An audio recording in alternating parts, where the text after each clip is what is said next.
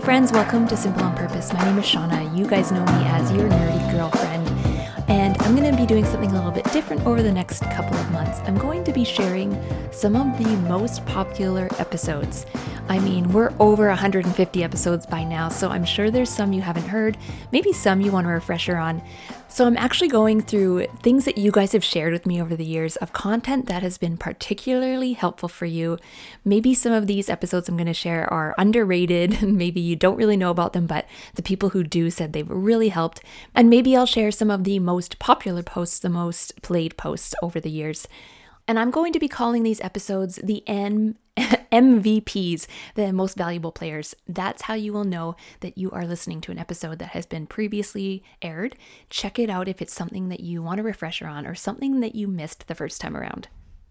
All right, so today I'm going to share one on typecasting, and I use that term and explain a little bit more, but really I mean labeling people, particularly labeling your kids, giving them a label.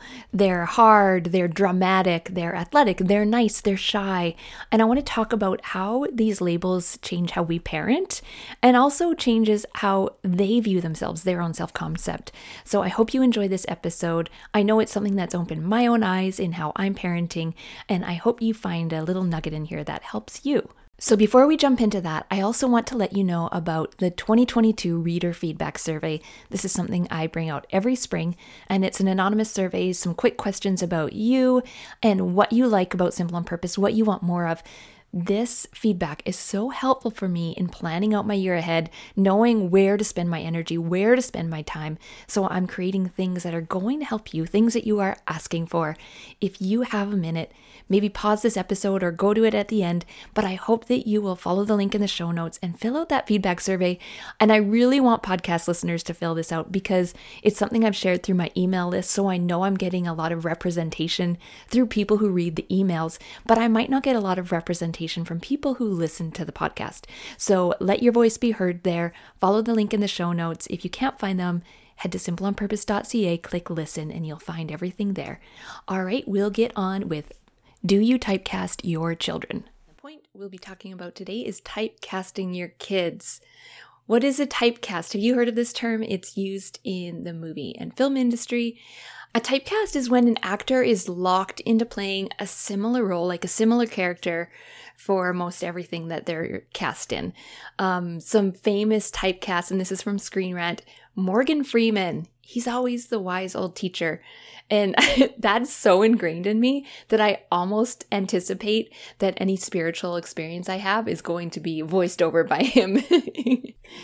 Drew Barrymore, she's typecast as the sweetheart, and she's cute, she's bubbly, she's well-intentioned. It would be so strange to see her in a role that was the exact opposite of that. But there are actors who break their typecasting. A famous one is Bryan Cranston. He was that dad from Malcolm in the Middle, and then he went to Breaking Bad and was just a totally different character. Or Jon Hamm. Okay, I will always love Mad Men. It will be one of my top TV shows ever of all times. There's just so many layers to it.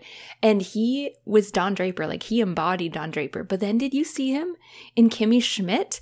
He was a totally different person, just totally breaking his typecasting. Another famous one is Daniel Radcliffe, who played Harry Potter for years. And then he went on Broadway once he was an adult, and he performed in this dramatic play where he was nude in it. Like, that was very intentionally moving away from like the childhood star that he was.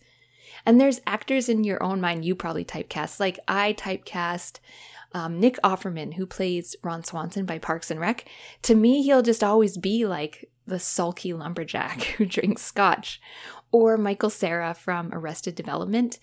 To me, he's just going to be that like bumbling, humble to a fault, but is still charming somehow, boy next door. Like, I don't know if I could see him in any other role or take him seriously in that role. So I want to talk about typecasting our kids. And this is a reality that we all go through as parents. We give our kids labels.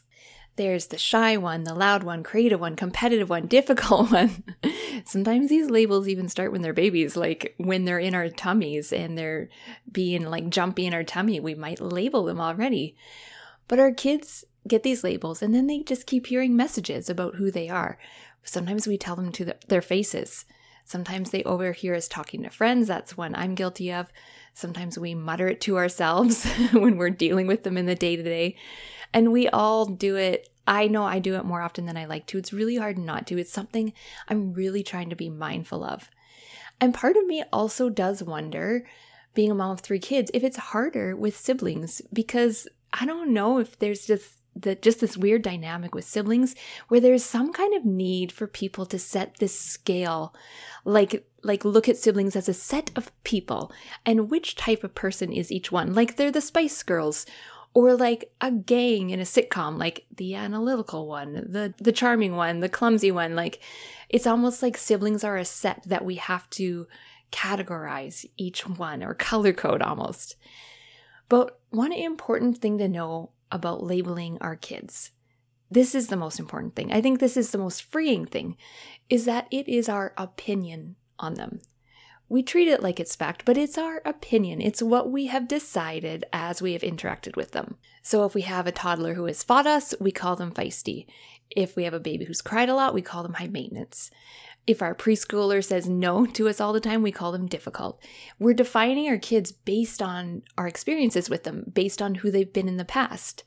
So we have an experience with our child, maybe they're fighting us to get their diaper on, and we have a judgment about it because our brain loves to categorize things. We have a judgment about what type of kid we have now, and our brain says, oh, that's what I believe?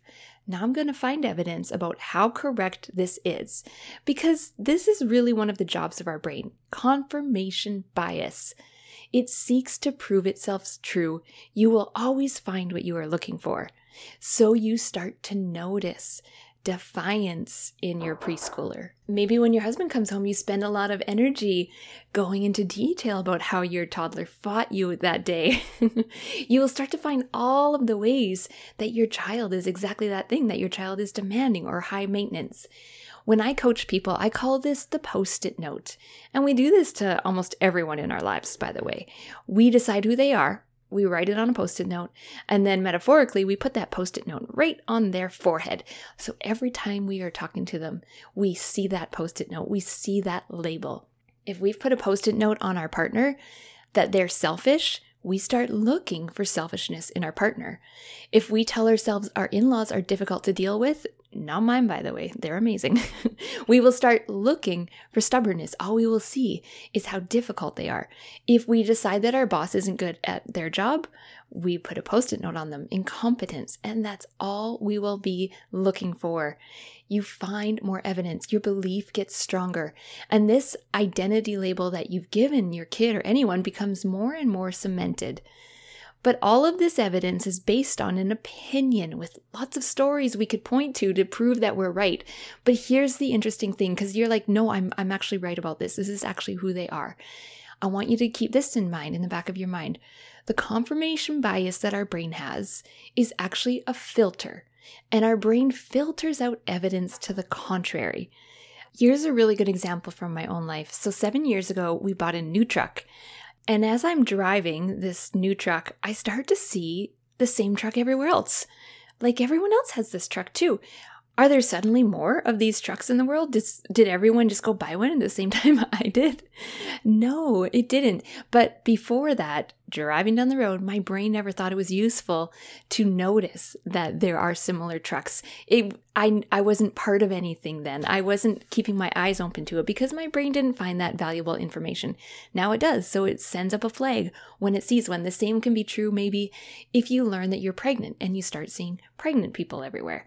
So I'm saying that the confirmation bias exists, and when we apply a label to our kids, and we have a lot of evidence that it's true, I just want you to also keep in mind that sometimes it's not true. They might be this way sometimes, but also other times they might not. But we don't see it. We don't mark it with our brains. Our brain doesn't find that useful information because of the confirmation bias. So keep that in mind. But as we typecast our kids, like we all do it, I don't think we can ever totally get rid of it. But my goal with this episode is to help you just become aware of it. Because when you are aware of it, you can start to see how it might actually be shaping your experience as a mom, shaping your experience with your kids, and probably creating something that you aren't really happy with when it comes to your parenting experience. So here's the one major way that typecasting our kids can impact our parenting, and that is that we treat them differently according to this belief. If I say that my kid is so messy, how often might I find myself stepping in and cleaning for them? Or how often do I find myself just giving up on even teaching them the skill of cleaning? I used to do this all the time with my daughter. I would say my daughter's messy, and I still think that, like, it's deep down in there because I have a lot of proof, right? I can just look at her room and be like, there's my proof how messy she is. But over time, just watching her and talking with her about her room, I realized I was wrong. It's not that she's messy. It's that she's overwhelmed. She's overwhelmed more than she is messy. So one thing that we do together is we make a checklist on what she needs to clean. Now, she doesn't keep it clean. She's capable of cleaning it. She doesn't keep it clean, but I just keep encouraging her to do it. And I hear that she has taken on this label too of what I have called her over the years. And she'll say, I'm just so messy, Mom. And I have to kind of step back and be like, sometimes you're messy, sometimes you're clean. And you'll figure it out kind of thing. You'll figure it out along the way. But we do treat our kids differently when we give them a label. If we tell ourselves our kids whine all the time, get pretty honest with yourself about how you handle the whining. If we say our kid is over the top, how do we create a culture of reacting to them with this expectation in mind? A really powerful question you can ask yourself, and I'll give you some more later, but this one specifically is from Byron Katie. Whatever you believe about your kid that feels hard and frustrating, ask this: who would I be without this belief? As a mom, who would I be to this kid without the belief that this kid is antisocial, selfish, negative? Who would I be without this? The second impact that typecasting our kids can have is it locks them into a personality that may not be who they truly are, because what's happening is they're looking to us to form their self-concept. You know that game where you put a card on your forehead and everyone around you can read what's on the card and they're giving you hints about what the card says? That's kind of how we as kids develop our self-concept. We're looking to our caregivers, to the people around us, to tell us what they see on the card. Is it acceptable? Which parts of you do you see in me that are acceptable or unacceptable? It's just like they've learned their name. They've heard it day after day. And they learn their other labels too. They will step into it. They will hear, this is who I am. My mom warns the teachers about it. My brother teases me about it. My grandma got me a shirt that says it. This must be who I am. And they live in a way that perpetuates this. Think of a label you've been given over the years, maybe by your parents. I had one that I'm just not athletic. I have a lot of evidence that it's true. But because of that label, I believed it. And so I didn't try sports. I never learned the skills. I never learned how to be athletic. Maybe there's a label that I'm a klutz. So now I'm overly cautious and I never learn how to have confidence in my physical body and my movements. Or maybe I've heard the label, I'm just like my mom, just like my dad. So I look to that parent to model life, and I never look to anyone else to be my model in life. And this can go along with positive labels as well. You're so nice, you're so pretty, you're so kind, you're so smart, you're so tiny.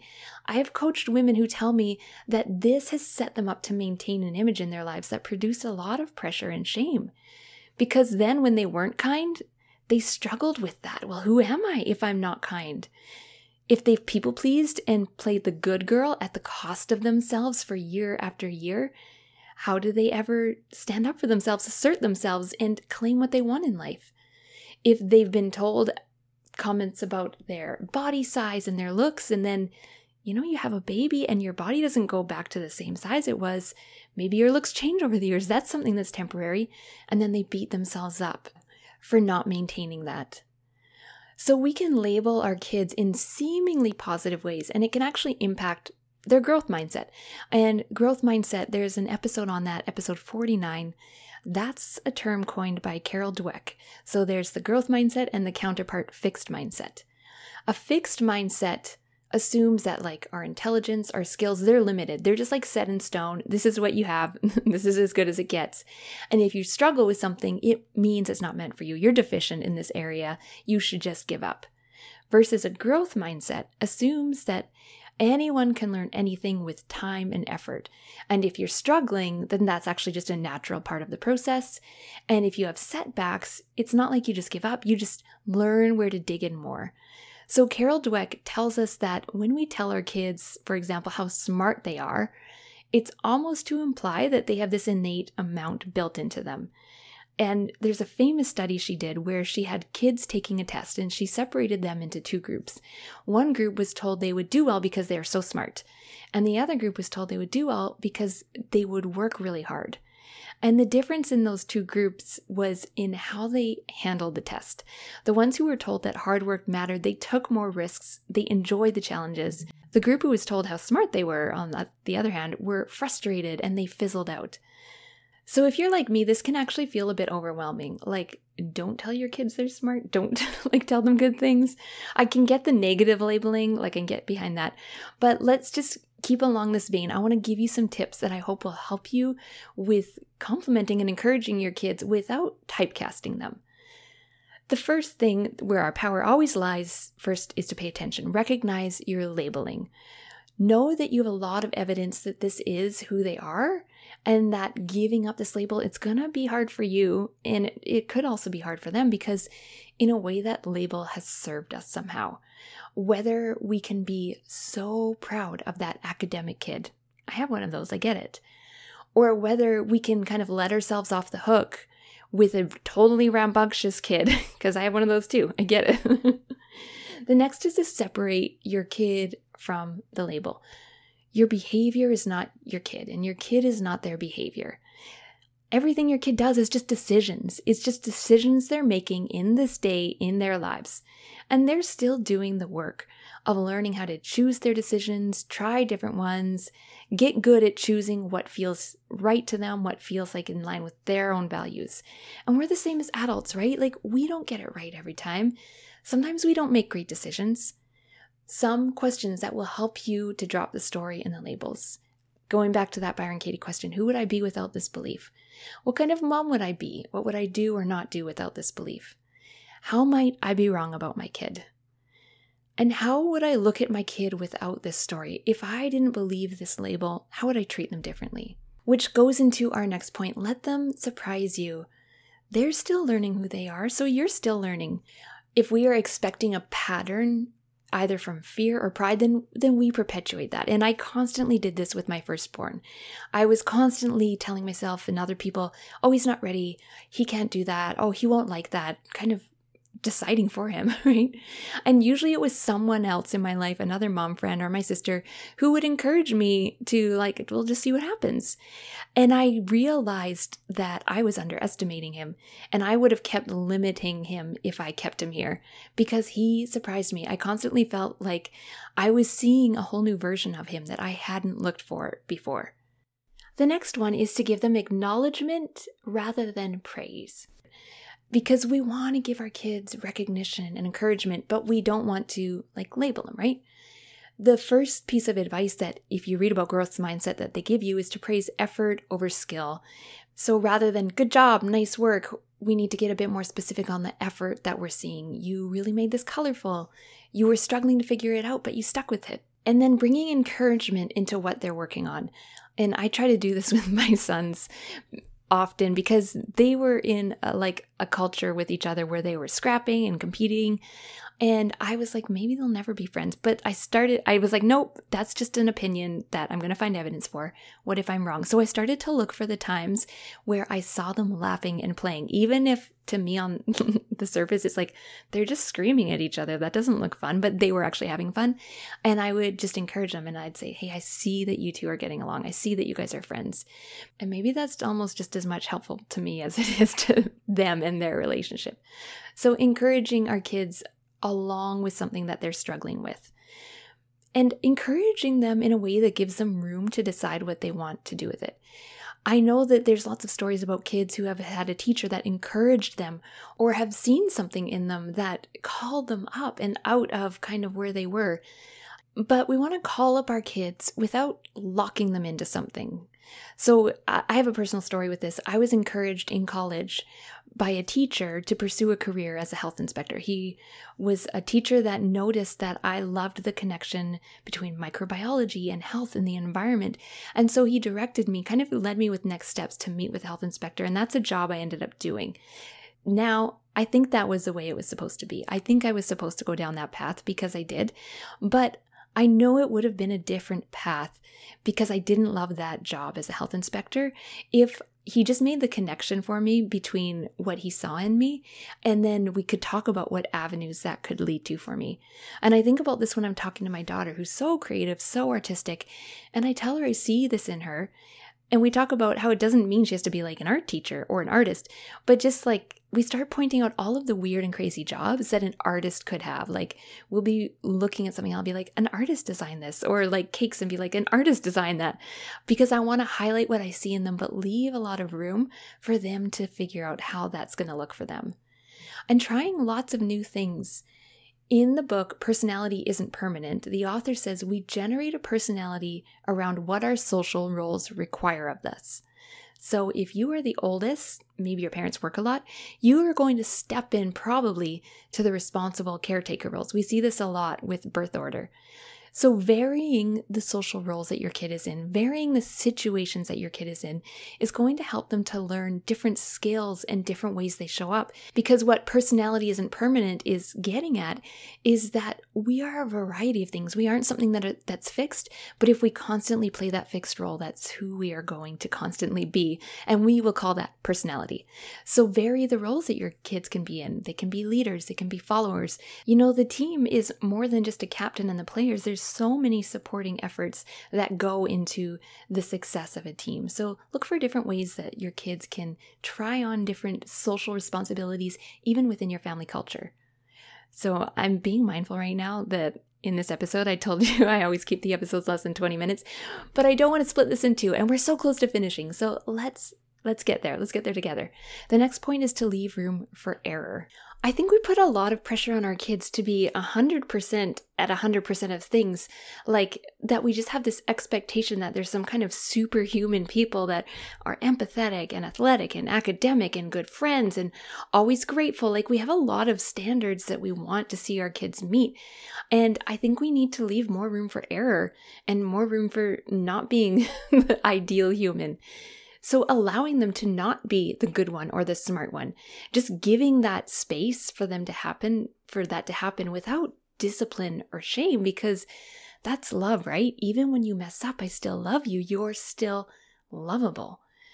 My son went into grade 4 last year and he worked really hard to get academic excellence all year. I didn't even know it was a thing until I saw it on his report card.